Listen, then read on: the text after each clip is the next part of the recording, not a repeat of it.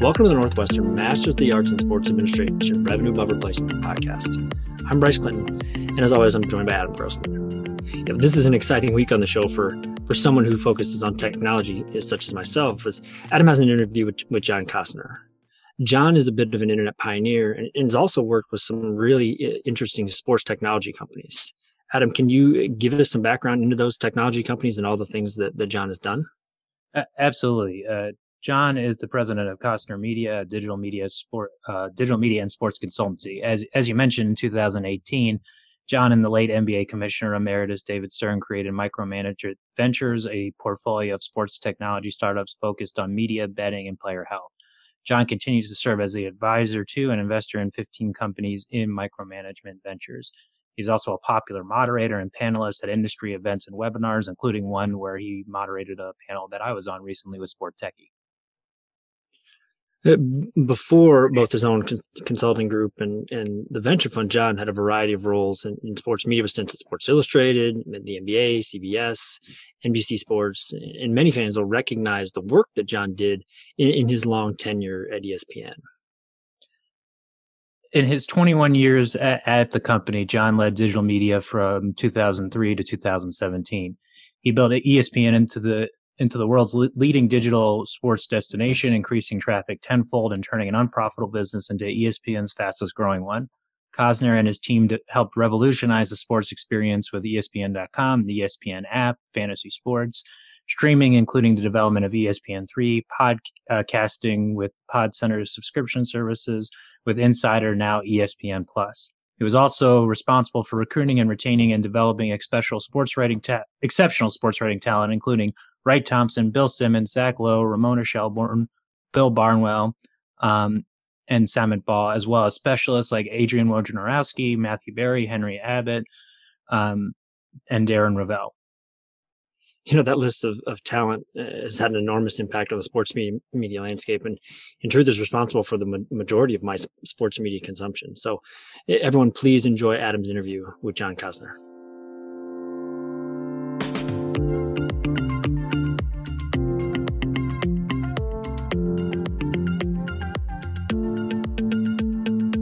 Hi, everyone. Welcome to the Northwestern Masters of Sports Administration Revenue Above Replacement podcast.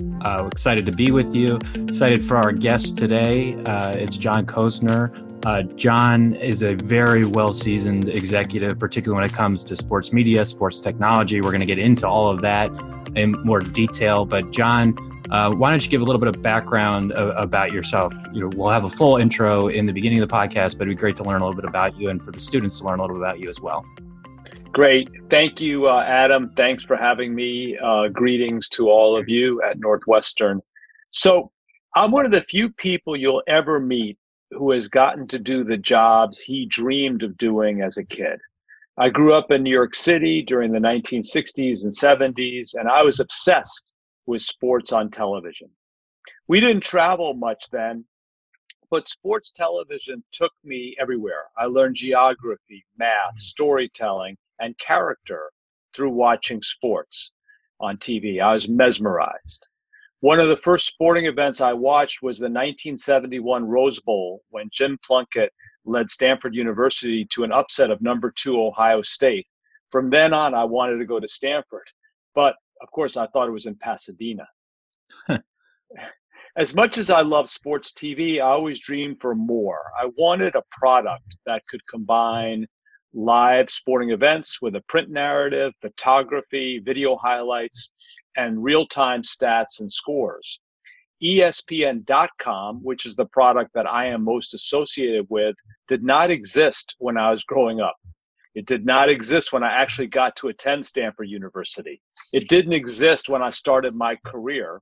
And it didn't exist even when I was halfway through my career. So I think there are 2 lessons for everyone who's listening. First, the pace of change now is only accelerating, much more profound than when I started my career. So if you haven't found your calling yet, I wouldn't worry. It's quite likely it hasn't been created yet. And second, follow your passion. As Steve Jobs said at his commencement address at Stanford on June 12, 2005, Your work is going to fill a large part of your life. And the only way to be truly satisfied is to do what you believe is great work. And the only way to do great work is to love what you do. After I graduated from Stanford, I got my first job in programming, and that's TV programming at CBS Sports in New York City. Then I was in charge of broadcasting for the National Basketball Association during the Dream Team era. For all of you who watched The Last Dance, the great documentary on ESPN, I was there for most of that. From there, I went to Sports Illustrated and then to ESPN for over 20 years, where for the last 15, I was in charge of ESPN.com, ESPN app, fantasy sports, podcasting, and streaming. It was truly a dream job. I left ESPN in June of 17, and I reunited with my former boss, the NBA Commissioner Emeritus David Stern, and we created a portfolio of sports tech startups, which we named Micromanagement Ventures. As you know, David suffered a brain hemorrhage last December, and he died on New Year's Day.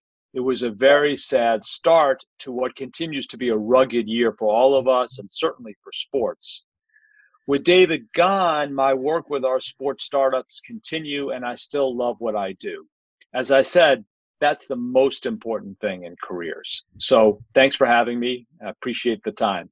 Yeah, and that's a great introduction. I think what to start out with, I think we want to potentially separate what you're doing now, particularly on the investment and management side, to when you started your career, particularly in the sports media and sports tech side. So from your perspective, and we'll call it your first part of your career, although it's definitely a long and distinguished career, what would you say is your most rewarding or most successful professional accomplishment?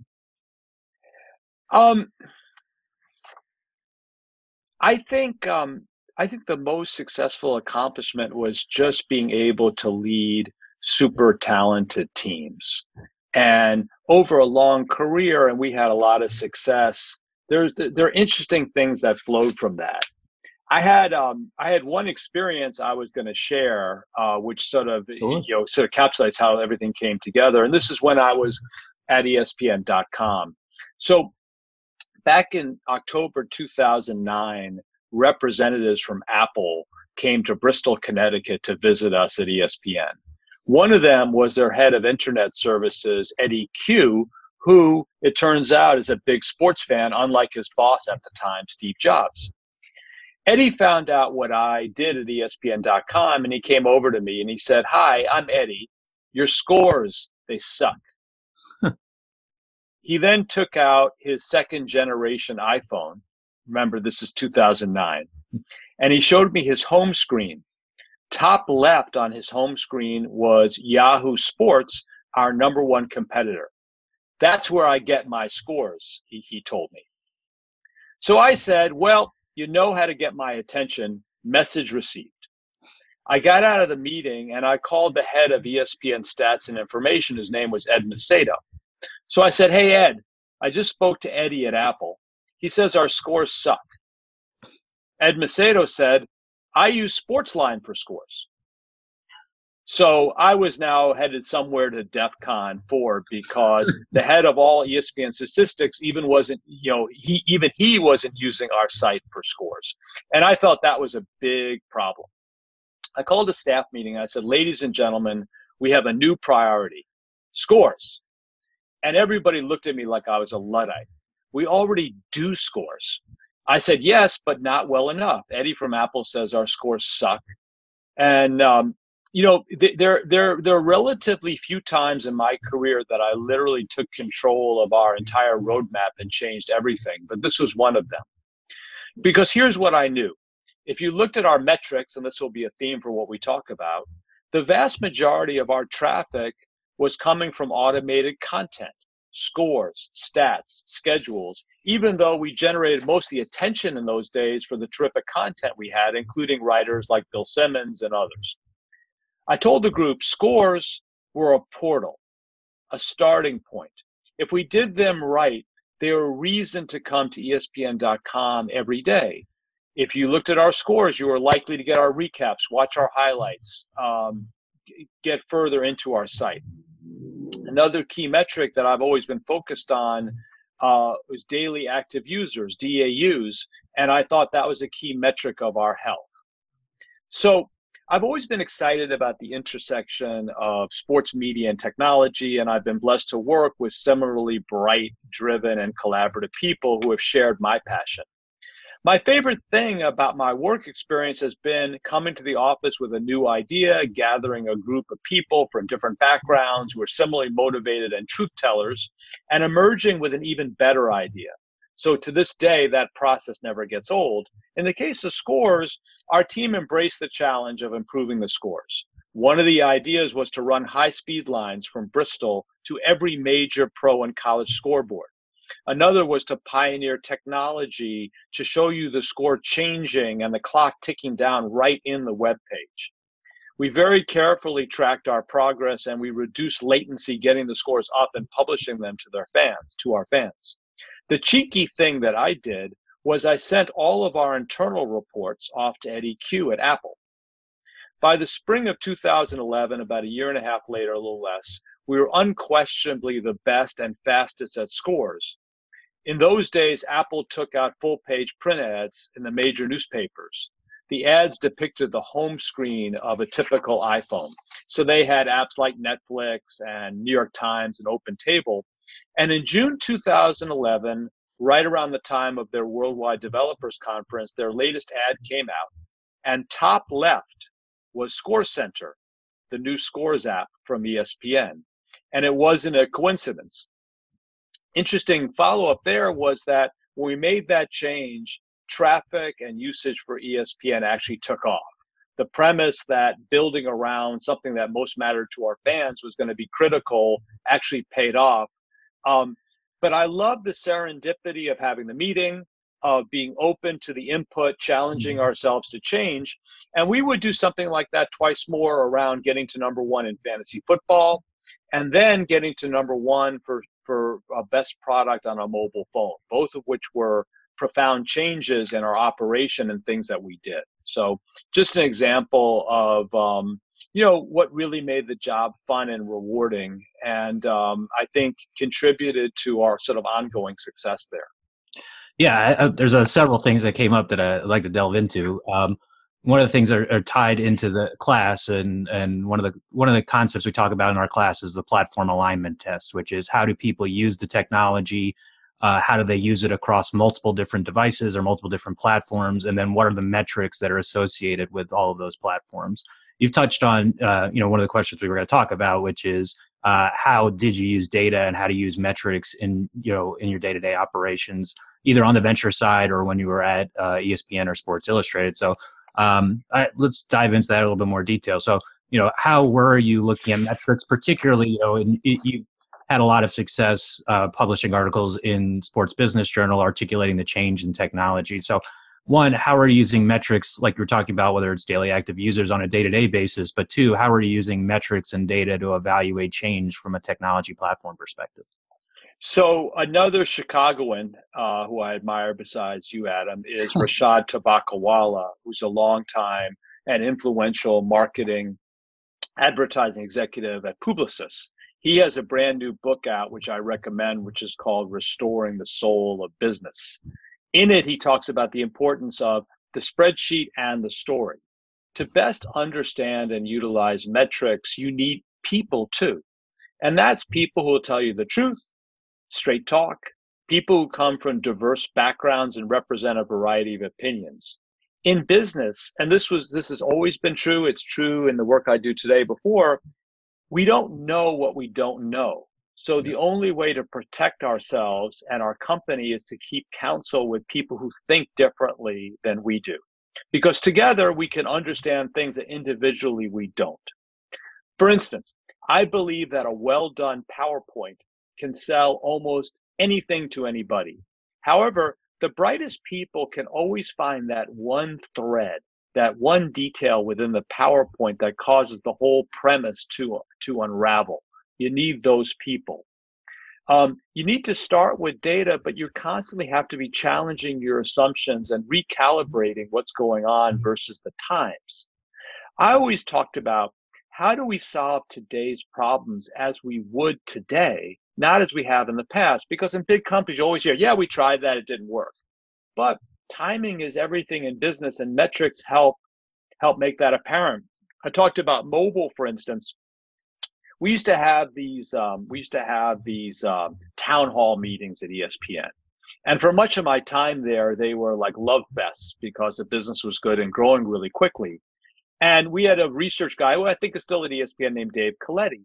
And Dave would get up and he'd say, on the desktop, we have X amount of traffic and we're 80% in front of everybody else, blah, blah, blah. And he's go on, and everyone would sort of exult in how terrific the numbers appear to be. One day he said, and on mobile, we're leading Bleacher Report by 5%. So I said, pause, please repeat that and talk about what you mean. And what he laid out was that in the nascent, all of a sudden mobile web and apps had begun to proliferate. And although we were dominant on desktop computers, it was a dogfight on mobile. And Bleacher Report, which subsequently was purchased by Turner, had really come on strong, just focusing on that experience. So I looked around and I said, okay, how many of you guys have smartphones? Everybody raised their hands. So I said, well, that's where the game is going to be won in sports, no matter the decision that we make in terms of how good we want to be on desktop. And that day we wound up changing direction, committing the preponderance of our engineering talent to creating the best experience on a mobile device, specifically a phone. And this wound up being difficult and controversial at the time because most of the business was on the desktop. So there was lots of desire for innovation, which ISO denuded by driving us to focus on the mobile phone. And this is another case where timing is everything. There was a lot of unhappiness about that direction. However, today, 80 to 85% of the traffic for ESPN is on a mobile device, specifically the phone. Had we not made that move, we would have been passed by Bleacher Report and many others. So you have to be willing to make changes, and metrics frequently tell you where you have to go and why. I talked about DAUs. Traditionally, publishers focused on MAUs, monthly active uniques, and we had tons of monthly active uniques, and people loved that number, and it said far away we were number one. But it was a superficial metric to a passionate audience. And that's why I challenged us to really focus on DAUs at that time. Metrics continue to evolve, and no business operates without them. I just want to come back to the point that Rashad makes, which is they're only as good as the thinking behind them. And in any company, they're only as good as people's ability to really think them through and challenge the assumptions. You can have metrics, but if your people don't believe they are the right ones or don't believe they capture what's important, you won't succeed. And you can wind up having, the tyranny of unintended consequences if you focus on the wrong things. He has this anecdote in his book about how one company is obsessed with lowering the time on customer service calls because they think that is equivalent to easing frustration at being held on hold, etc. But what happens is that in terms of this company, people get frustrated about what they think is the gruff treatment during the customer service calls. So I think customer satisfaction, for instance, is a much more important metric in general than just sort of getting more efficient in terms of the time that you devote to customer service. That's only one example. Yeah, this is a really good point. And one other topic we talk about in the context of the class in the book is that if you're looking to enter in the sports industry, that everybody basically becomes like a CTO, a chief technology officer, where they have to evaluate new technologies and leverage data and metrics. And you bring up a good point, and what I want to ask you about is, how do you think, both from your past roles in sports media and digital media and now in your venture side, how do you think of strategy, metrics, and technology working together? How are you evaluating particularly as platforms change, and you've articulated changes in, artificial, whether it's artificial intelligence, virtual reality, augmented reality. How are you applying a strategic frame, or what are you looking for from a strategic frame perspective when evaluating those technologies?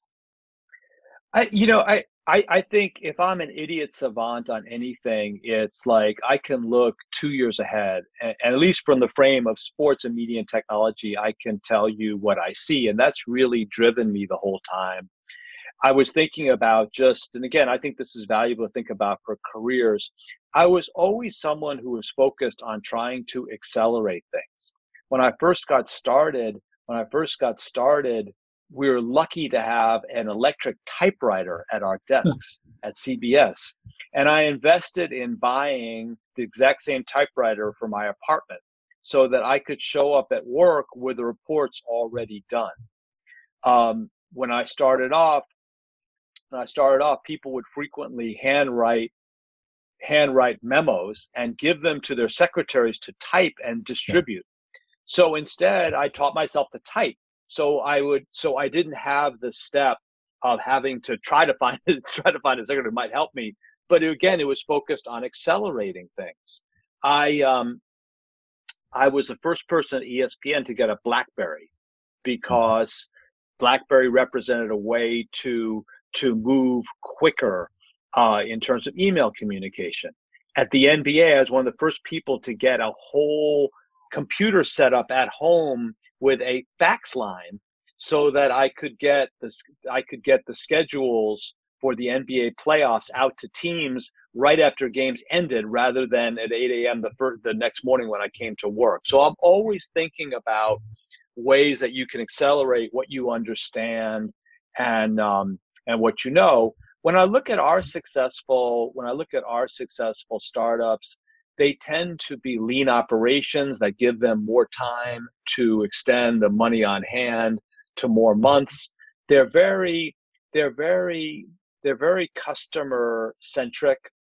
They spend a lot of times trying to understand both the value that they bring and what their customers want from them. And, as I say, what's the concentric circle of self-interest that connects those two things. The word pivot has become such a cliche in our industry, but almost all of them have had to find other things to do based upon actual usage. One of the things I just feel is just so effective all the time is just getting feedback from your customers. When I took over as the director of broadcasting at the NBA in '87, one of the first things I did was to call. In those days, there were 23 NBA teams. I called the director of broadcasting at every team, and I said, "I'm so and so. I'm from the league office. You probably don't know me from Adam. This is my job. Tell me, like what your relationship has been with the league office, things that we could do to help." And 23 of these conversations generated 5 or 6 consistent points that were needs or points of pain or whatever. And I set upon solving those. Those bought me goodwill and enabled me then to begin to do the innovations and other things that I wanted to do. But it was a two-way street. And that exists with customers. One of my favorite of our little companies is WSC. WSC is an Israeli-based company that is revolutionizing sports video highlights using computer vision and machine learning, different forms of artificial intelligence. So for instance, at ESPN, the way we would do video highlights was a combination of automation and personnel. You'd have an army of people viewing games using a software tool, and they would mark the ins and outs for different events within a game or match. When the players leave the locker room, when they arrive on the court, the first basket, halftime, et cetera, the combination of the ins and outs it created highlight packages, which you saw on SportsCenter and the ESPN app. WSC does all of that, but they just use software. So their software analyzes video of a game and it's smart. So it can analyze game one of the NBA finals, and it knows who Kawhi Leonard is. It knows who Kevin Durant is. It can, you can request the best plays for those two guys in the fourth quarter, and within a minute, it can spit out that highlight. It can put a cover slate on it. It can cut the highlights simultaneously in landscape and portrait, enabling you to offer it both to Instagram and Snapchat and to Google at the same time in their preferred formats. And it's revolutionizing the whole business. But what makes what they do better and better is they're a global company constantly getting feedback from their customers and being able to target and move on that. Another one of our companies, Whoop, which makes a wearable that tracks sleep, health, and wellness, and is favored by some of the top PGA Tour professionals like Rory McIlroy, Dustin Johnson. They were selling hardware, and it was an okay business. And their research told them that they should flip it to a subscription service. And once they did that, everything took off. But it was studying what other companies are doing and then looking at the metrics of success once they made the flip that transformed their company. So these things are always a combination of metrics and people, and you have to always try to stay current with what's going on and why. Last anecdote I'll tell is I was listening to a webinar with Daniel Ek, the CEO of Spotify. He's a brilliant guy, great service. And he was talking about the rationale of some of the big podcasting acquisitions that they've made. They just did a deal this week for $100 million with Joe Rogan. They purchased The Ringer, which is Bill Simmons, former ESPNer, and they made some other moves. And he talked about the importance of having sort of anchor personalities that you're going to come and check out every day. And automatically in my mind is, okay, I can't wait to see what the metrics look upon on that, how they're assessing that, how they're thinking about that, because that's going to determine whether that strategy is successful, where they go from it, all these different things. And the devil is in the details. The best of these companies rolling out, and I think about Netflix, I think about Spotify, I think about Amazon, it's this attention to detail, and specifically around personalization, which is probably an overarching theme for what's coming, I think. Yeah, actually, personalization is the next question I was going to ask, particularly. One of the questions we want to discuss is what are trends that you're seeing emerging? Obviously you're looking at that from a venture perspective, but content personalization, obviously the NBA recently announced a new deal with Microsoft. The companies you're investing in have a lot of content personalization and personal health components, which you've already talked about. But how do you see content personalization, and how do you see the evolution of that in the sports industry? And do you see that as a driving factor in the future of sports media and sports consumption? I see it as a driving force, just in general. Sports certainly impacted, and it's interesting when you had a big job and you don't do it anymore. You wake up some mornings and you're thinking about a product you create, except it's not your job anymore. So on that same call, Daniel Ek was talking about they're going to use their algorithm personalization to give you a handful of links on your home screen on Spotify, which indicates stuff that you like, things that they think that you'd be interested in. This whole sort of recommendation engine around content is pretty profound. It's, I like Fauda on Netflix, so they'll then recommend a bunch of other shows. That hasn't really come to sports in a meaningful way, but it will. One other thing which is related is just the impact, at least in sports, of esports and gaming. And you see it pretty clearly now with sports being unable to play. Esports is gaining an interest. They can play. And when you think about esports or gaming, there's a whole revolution that's taking place in media that's impacting sports. And basically that's the idea that there's an ever expanding, practically infinite supply of interesting content available for audiences under 30 today, for free. And I'm talking about TikTok, Instagram, YouTube, Facebook, Snap, Twitter, just to name 6. Radically different from when I was starting my career. And for many people, it isn't just watching things, it's also the ability to play games, and to play games anytime, anywhere. And the collective impact of that is diminishing traditional pay television. In the first quarter of the year, Netflix gained 16 million subs, 2 million people cut the cord. The loss of pay television, or the diminishment of it, goes right to the heart of sports. It's the center of the sports ecosystem. So what you're going to see following is going to be different, and sports is going to have to work harder collectively to generate the same kind of value, because there's just less money. There's less money in the system. Artificial intelligence sort of represents the way that we take all these metrics and actually put them into play in creating a set of services for everybody.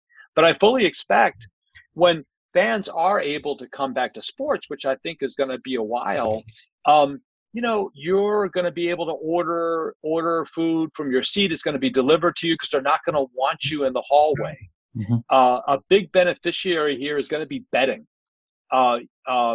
Look for the acceleration of legalized betting in more states. Look for the acceleration of mobile betting, not just within physical casinos, but just mobile betting in general, similar to what you see in New Jersey. That's going to accelerate. Some of the most valuable companies are going to be those that can identify likely bettors and then network them to FanDuel or DraftKings or William Hill or whomever, where they can become a paid customer. These things are all going to begin to come together in some sort of profile of interest for leagues and sports.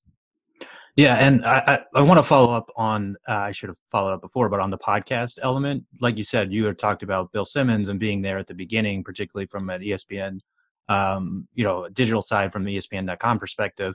I know this is a very broad question, but, from a podcasting audio perspective, that's really taken off recently. And you mentioned Joe Rogan's new deal with Spotify.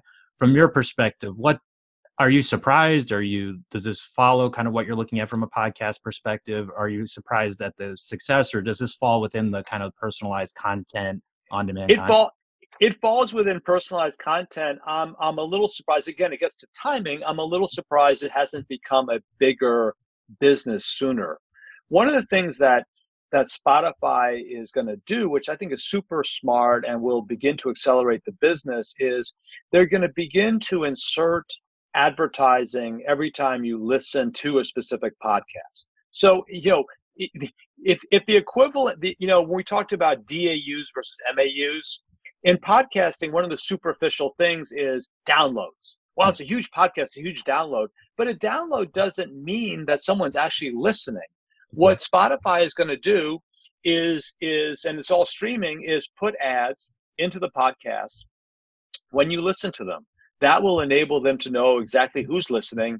Those numbers initially are going to be much smaller than the download number, but they represent certainty, and that's going to help create an audience. You're eventually going to get into more automated programmatic solutions around that. I think it's going to be big for podcasting.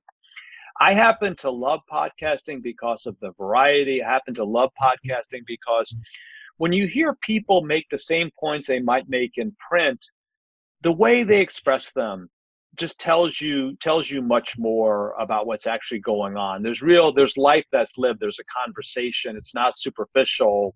It's great. There's another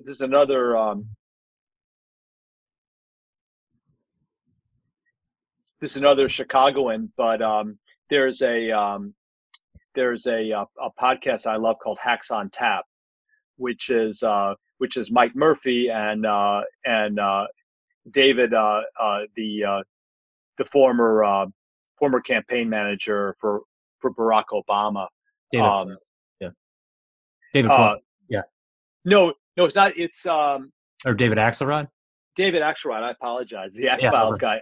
It's a wonderful podcast. It's sort of like Inside Baseball about political campaigns with David, who ran Obama's campaign, and Mike Murphy, who ran, among others, John McCain's campaign. They're old friends. It's great information. It's really hilarious. It just represents a good use of time. So I think that format is taking off. I read with interest that Spotify is going to do video versions of the Joe Rogan podcast, which I think is smart. I think the sky's the limit with that, but the virtually unlimited supply is going to lend itself to aggregation and personalization. And it may well be that individuals, whether say it's Bill Simmons or Matthew Berry or Joe Rogan, they may not have quite the size of actual audience that they thought they had if you just looked at downloads, but I think that audience will be more important and more lucrative. It's one of my favorite things, podcasts. Absolutely. And just wanted to bring up another point that you brought up earlier about, and you kind of mentioned this in the context of Eddie Q and Bill Simmons and David Stern, but it's cultivating relationships and how you're using technology to cultivate relationships. You're talking about it even in the context of, David Axelrod and Mike Murphy. But and you've mentioned this before about the people side, but how have you just personally cultivated relationship in terms of progressing your career in the industry? And then also, what role did technology play in your kind of focus on technology play in cultivating those relationships? So it's a cliche, but I believe these things are all about people and all about relationships. And the most important thing is creating trusting relationships. And I think taking the long view. And the long view is that you're trying to help people, you're trying to get smarter, and you don't do it with a quid pro quo in mind. So most people who deal with me, I think most people would say, yes, smart person, generous with his time, whatever. But the more people that you create relationships with in a positive way is fantastic for careers, because these people go other places. So I take pride in having what I think is among the best networks going, again, within this prism of sports and media and technology. With our startups, David Stern was, the celebrity. He was the giant on the cap table. He's a father figure to a lot of these young entrepreneurs. But I was doing most of the day-to-day work, and in many ways, my own network was more current than David's. And because I try to cultivate relationships at all areas within organizations, it was more useful. As you know, like when you try to make a deal with a company and you get introduced at the top, that will get you a meeting, but it's very difficult to get a deal because typically deals happen in middle management. And again, people have to be motivated. What is in it for them? So I spent a lot of time thinking about that. Since the coronavirus started and it began to sink into me what was going on, and my own point of view is we're relatively early in this. Unfortunately, it's going to be a while. So I went from somebody who had done a handful of Zoom calls to doing a handful of Zoom calls every day. And I literally schedule my day and I talk to a variety of people, and I do it consciously because I like to see people instead of just sitting in my office. Every single Zoom call teaches me something, connects different pieces, enables me to deliver some form of value. And I feel that's very important for people, and it's free. Creating a presence for yourself that makes sense on LinkedIn is also smart and effective.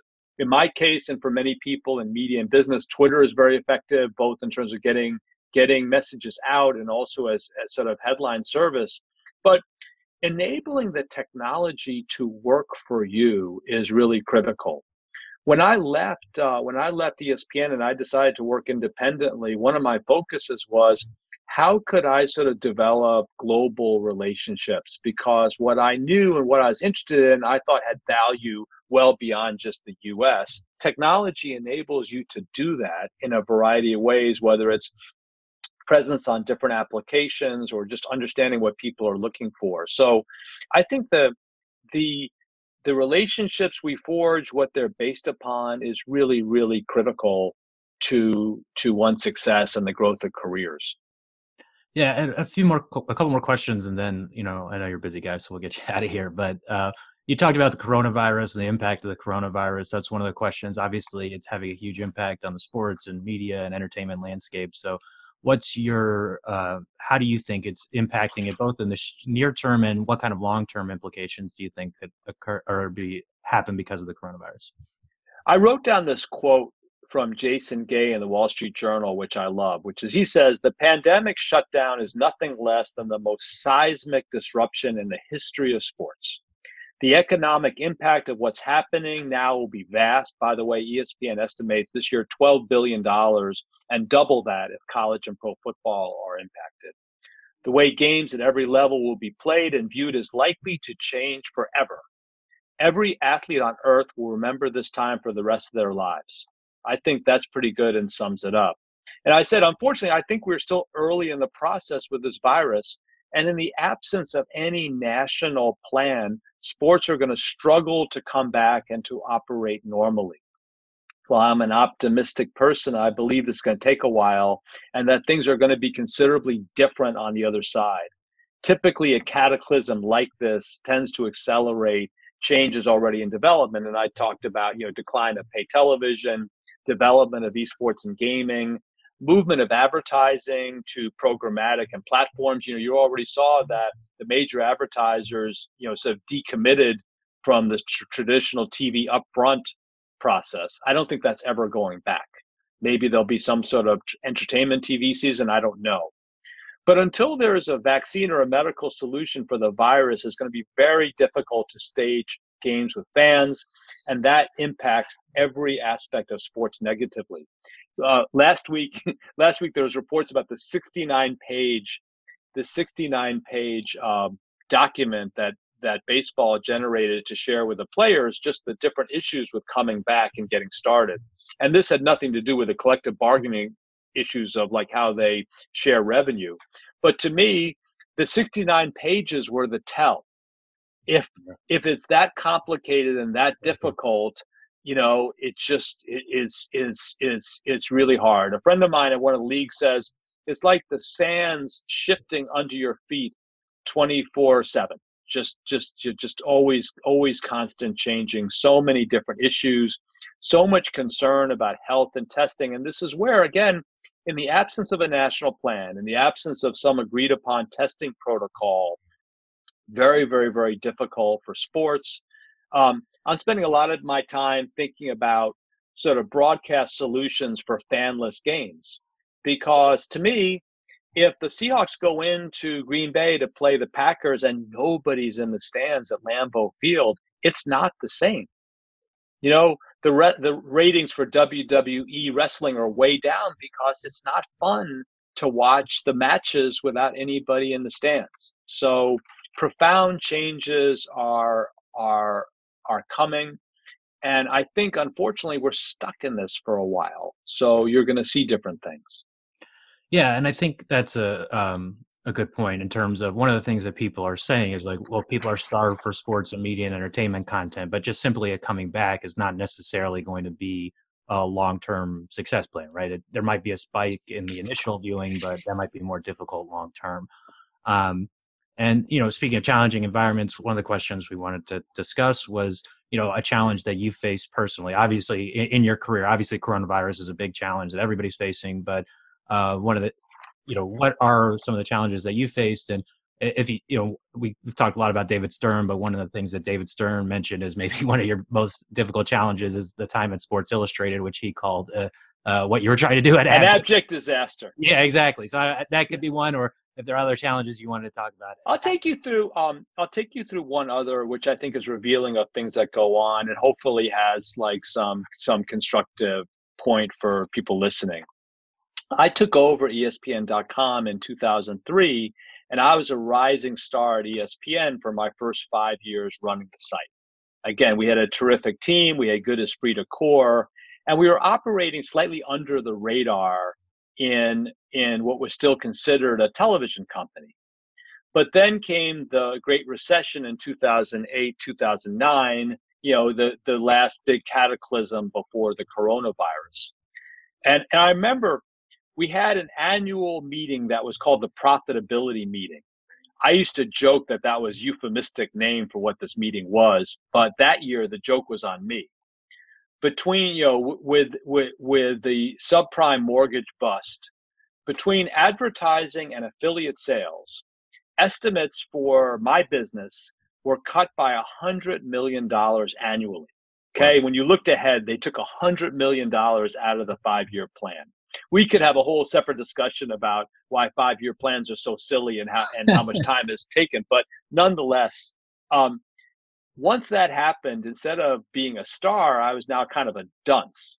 And it became an open question whether or not I would be replaced at my position.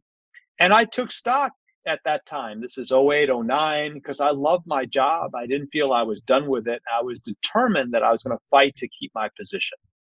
A friend of mine told me a story, and it's probably apocryphal, but I loved it. Evidently, at Intel, legendary leaders Andy Grove and Craig Barrett faced a similar rough patch in their careers. And there were rumors that they were going to be replaced. So the conversation they had was something like, well, what is so-and-so going to do differently? And they answered that question. They said, well, why don't we do that ourselves? And the rest is history. So I undertook to do the same exercise. If I got replaced tomorrow in my job running ESPN.com and they brought in a new leader, what would he or she do? And when I asked myself that question, the answers were kind of shocking. And all of a sudden, I began to see clearly the things that I wasn't doing and needed to do. And without being asked or forced to do it, I embarked myself on making a bunch of changes. We made personnel changes. We made changes in our roadmap. We shut things down. We focused on other things. And that proved very effective. And soon, the economy began to come back. Streaming media became a big thing, and we resumed our growth trajectory. And I then spent another, I spent practically another decade at the company, and we had a lot of success. But my point is, the introspection that was necessary when you hit a crisis, and being both honest with yourself and willing to make changes, before those are asked, can be really, really critical. So that's one that was really difficult period of time that ended well. I had others that didn't end well, but that's hopefully something that everybody can think about. Because again, when I asked myself the question, I got answers that I wasn't expecting. And that goes into our last question, which is, what are recommendations? This is obviously an educational podcast. It's reaching a sports students who are trying to enter the sports business or become more successful in the sports business. You've talked a lot about different things that could be helpful, but what would you recommend, or are there any additional things you would recommend for people who are trying to enter or progress in the sports industry?